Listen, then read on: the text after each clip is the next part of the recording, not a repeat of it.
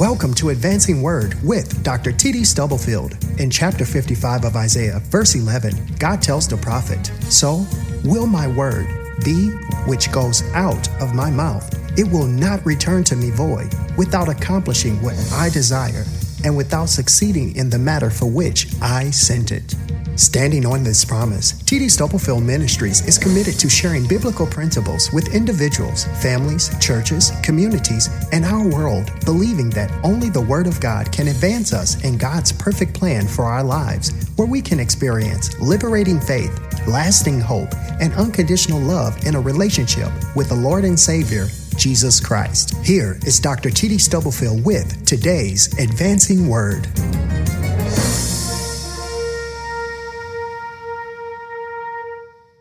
Luke chapter 2, verses 11 through 14 in the King James Version. "For unto you is born this day in the city of David a Savior, which is Christ the Lord. And this shall be a sign unto you, you shall find the babe wrapped in swaddling clothes, lying in a manger." And suddenly there was with the angel a multitude of the heavenly host praising God and saying, "Glory to God in the highest, and on earth peace, goodwill toward men." Amen. May the Lord bless his word. I want to preach about the cradle and the cross. There are two towering peaks in the Christian calendar. Both of them are sounded and signaled in this text. The gospel narrative pulsates and pivots around these two events, Christmas and Easter. These two events are Siamese twins, and they are eternally and irrevocably connected. God enters this world of sin and suffering through a cradle, and will ultimately cradle a cross in order to rescue and redeem the world from darkness. In the birth narrative, we find the Savior lying in a cradle. In the passion narrative, we find him lying on a cross.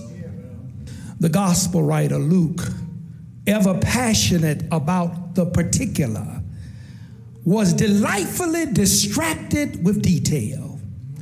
And in this passage and its larger context, he provides a perspective about Christmas that the other gospel writers do not give us. Christmas is not just about a cradle. It is also about a cross. The child born on Christmas in Bethlehem is the Savior of the world. The depths to which he descends to save and salvage this world of ours cannot be ultimately measured by his birth, but only by his death as the God-man of history. It is his birth that is the precedent for his death. Because we are not celebrating the birth of God. We are celebrating the birth of his humanity. His humanity had to be born. Why? Because God is a spirit. And they that worship him must worship him in spirit and truth. You cannot crucify omnipresence. You cannot crucify omnipotence. You cannot crucify immutability. You cannot crucify truth and righteousness. God had to adorn a human body. As moving as the Hallelujah chorus was, on the night that Jesus was born, the Hallelujah chorus was eclipsed by his epic cry from the cross when he said, my God, why hast thou forsaken me?" The Gospels record a divine invasion and a divine occupation. God has planted 2 victory flags on this planet. One is the cradle, and the other is the cross. 3 movements in this text. There is the child in the cradle. While God had the mind, the means, and the might to enter this world in any form. In fact, he had many times in theophanic appearances.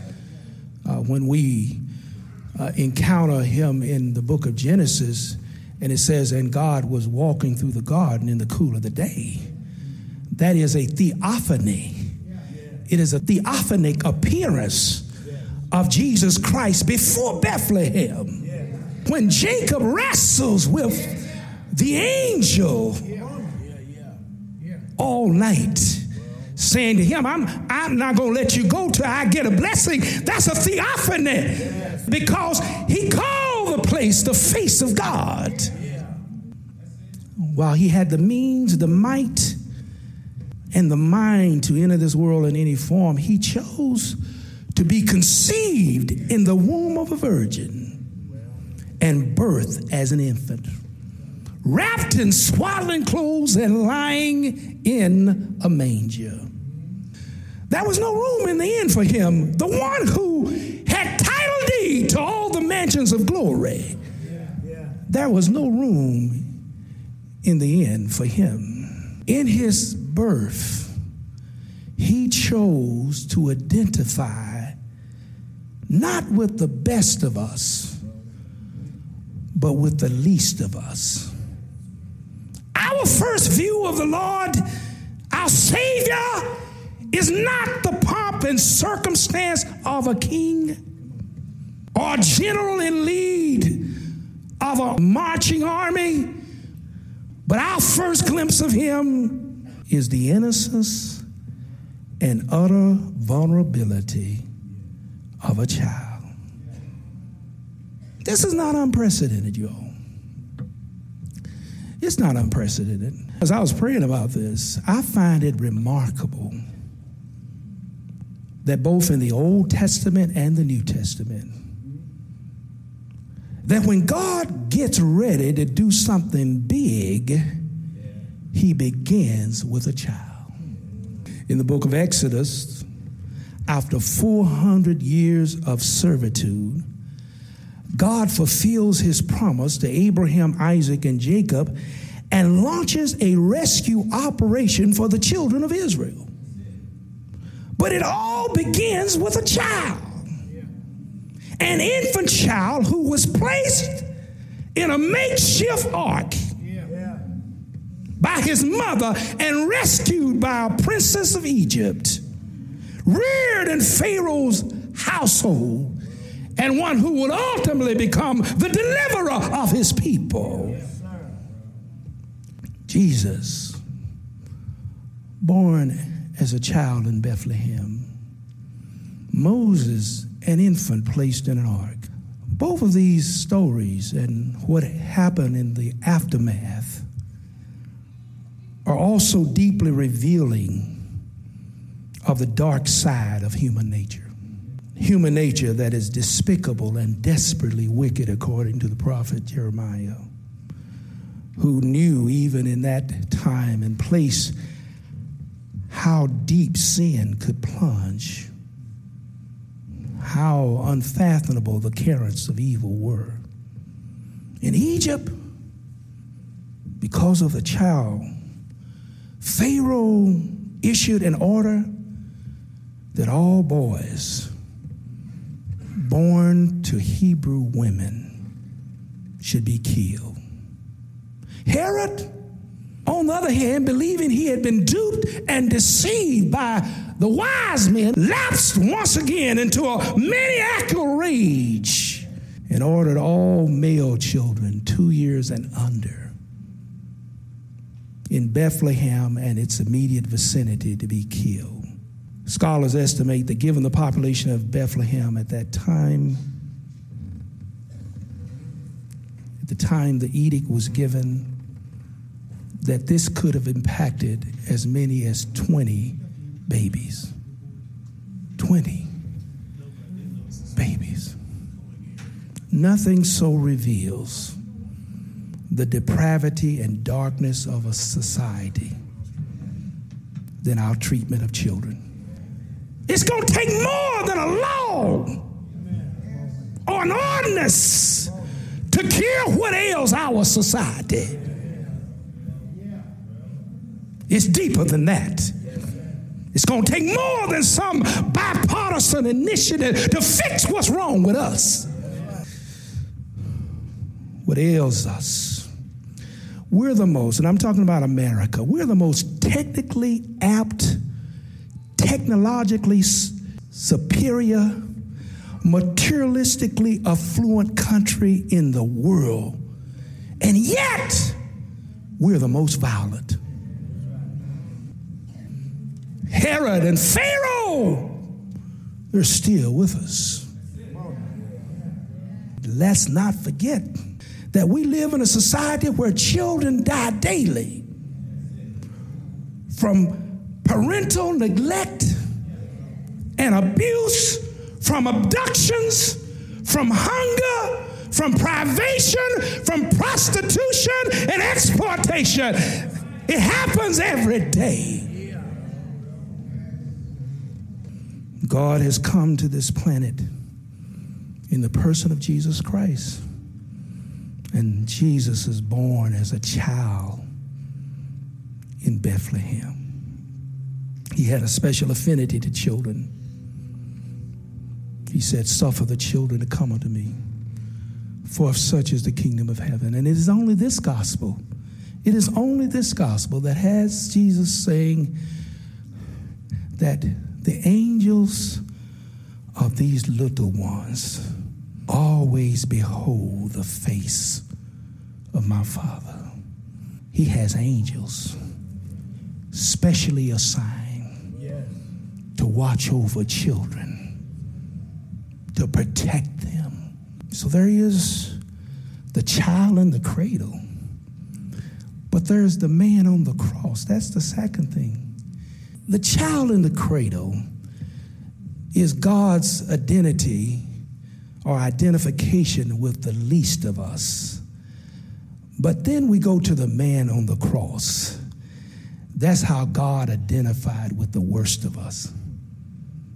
See, we move from his identifying with the least of us, the most innocent, the most vulnerable, to him moving to a place and a plane where his sacrifice identifies him with the worst of us. What can wash away my sin?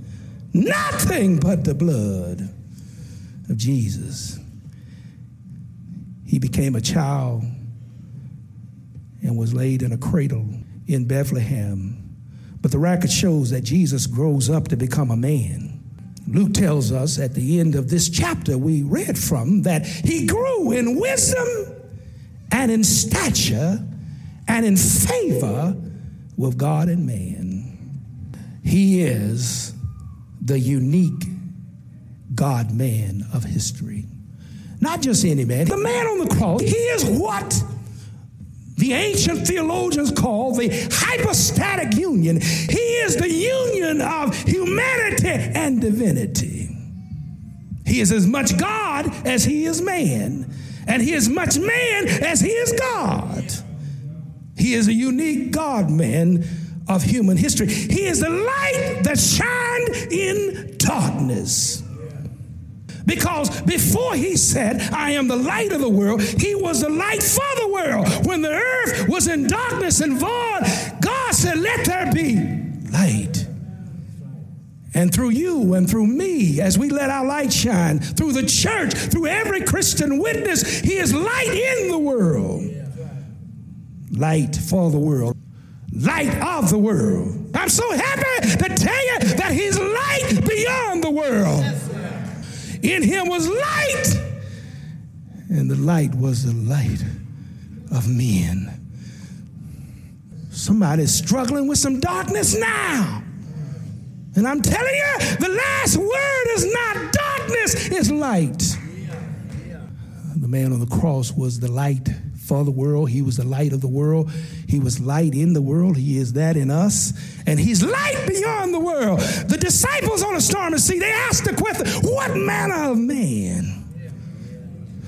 What manner of man is this, that even the wind and the storms obey him? And it occurred to me when I heard that question echoing in my spirit that this is an expositional key that unlocks the treasure of Scripture. Because most of Scripture is the record of how different biblical writers answered that question. Talk to Isaiah and ask him, what manner of man is he? He'll say to you, he's a wonderful counselor. He's a Prince of Peace. He's the everlasting Father. He's the mighty God. What manner of man is he, Isaiah? He is a man who was brought as a lamb to the slaughter, and as a sheep before her shearers. He is dumb. He opened not his mouth. That's what kind of man he is. He was wounded for our transgression. He was bruised for our iniquities, and the chastisement of our peace was upon him. What manner of man is he, David?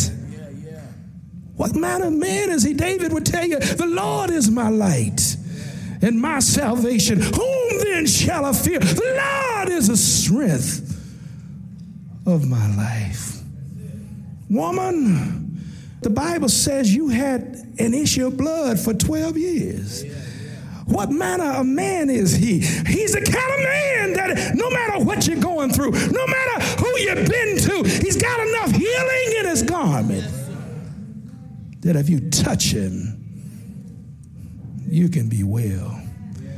Mary, Martha, what manner of man is he? He's the kind of man that when he shows up in his presence and his power, he can reverse any tragedy just by calling somebody's name. The child in the cradle, the man on the cross, the two flags, victory flags God has placed on this planet to remind us that nothing is too hard for him. But then there is the song in the heart. There is the song in the heart. How should we respond to the reality and the truth about the child in the cradle and the man on the cross, the God-man? The angels show us how.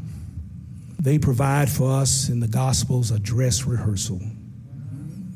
What can we do in the face of the Herods and the Pharaohs, in the face of unspeakable tragedy against children, against innocence? The angels tell us what to do. They say, sing. Just sing. Praise God. Give him the praise. They said, if you don't know what to sing, we'll give you a song. Glory! Glory to God in the highest. Glory to God in the highest. And on earth, peace, goodwill. Say, sing! Just sing. Sing because heaven has come down to earth. Sing! Because a man on the cross didn't stay there. Early Sunday morning, he got up. Early Sunday morning, he got up with all power in his hands.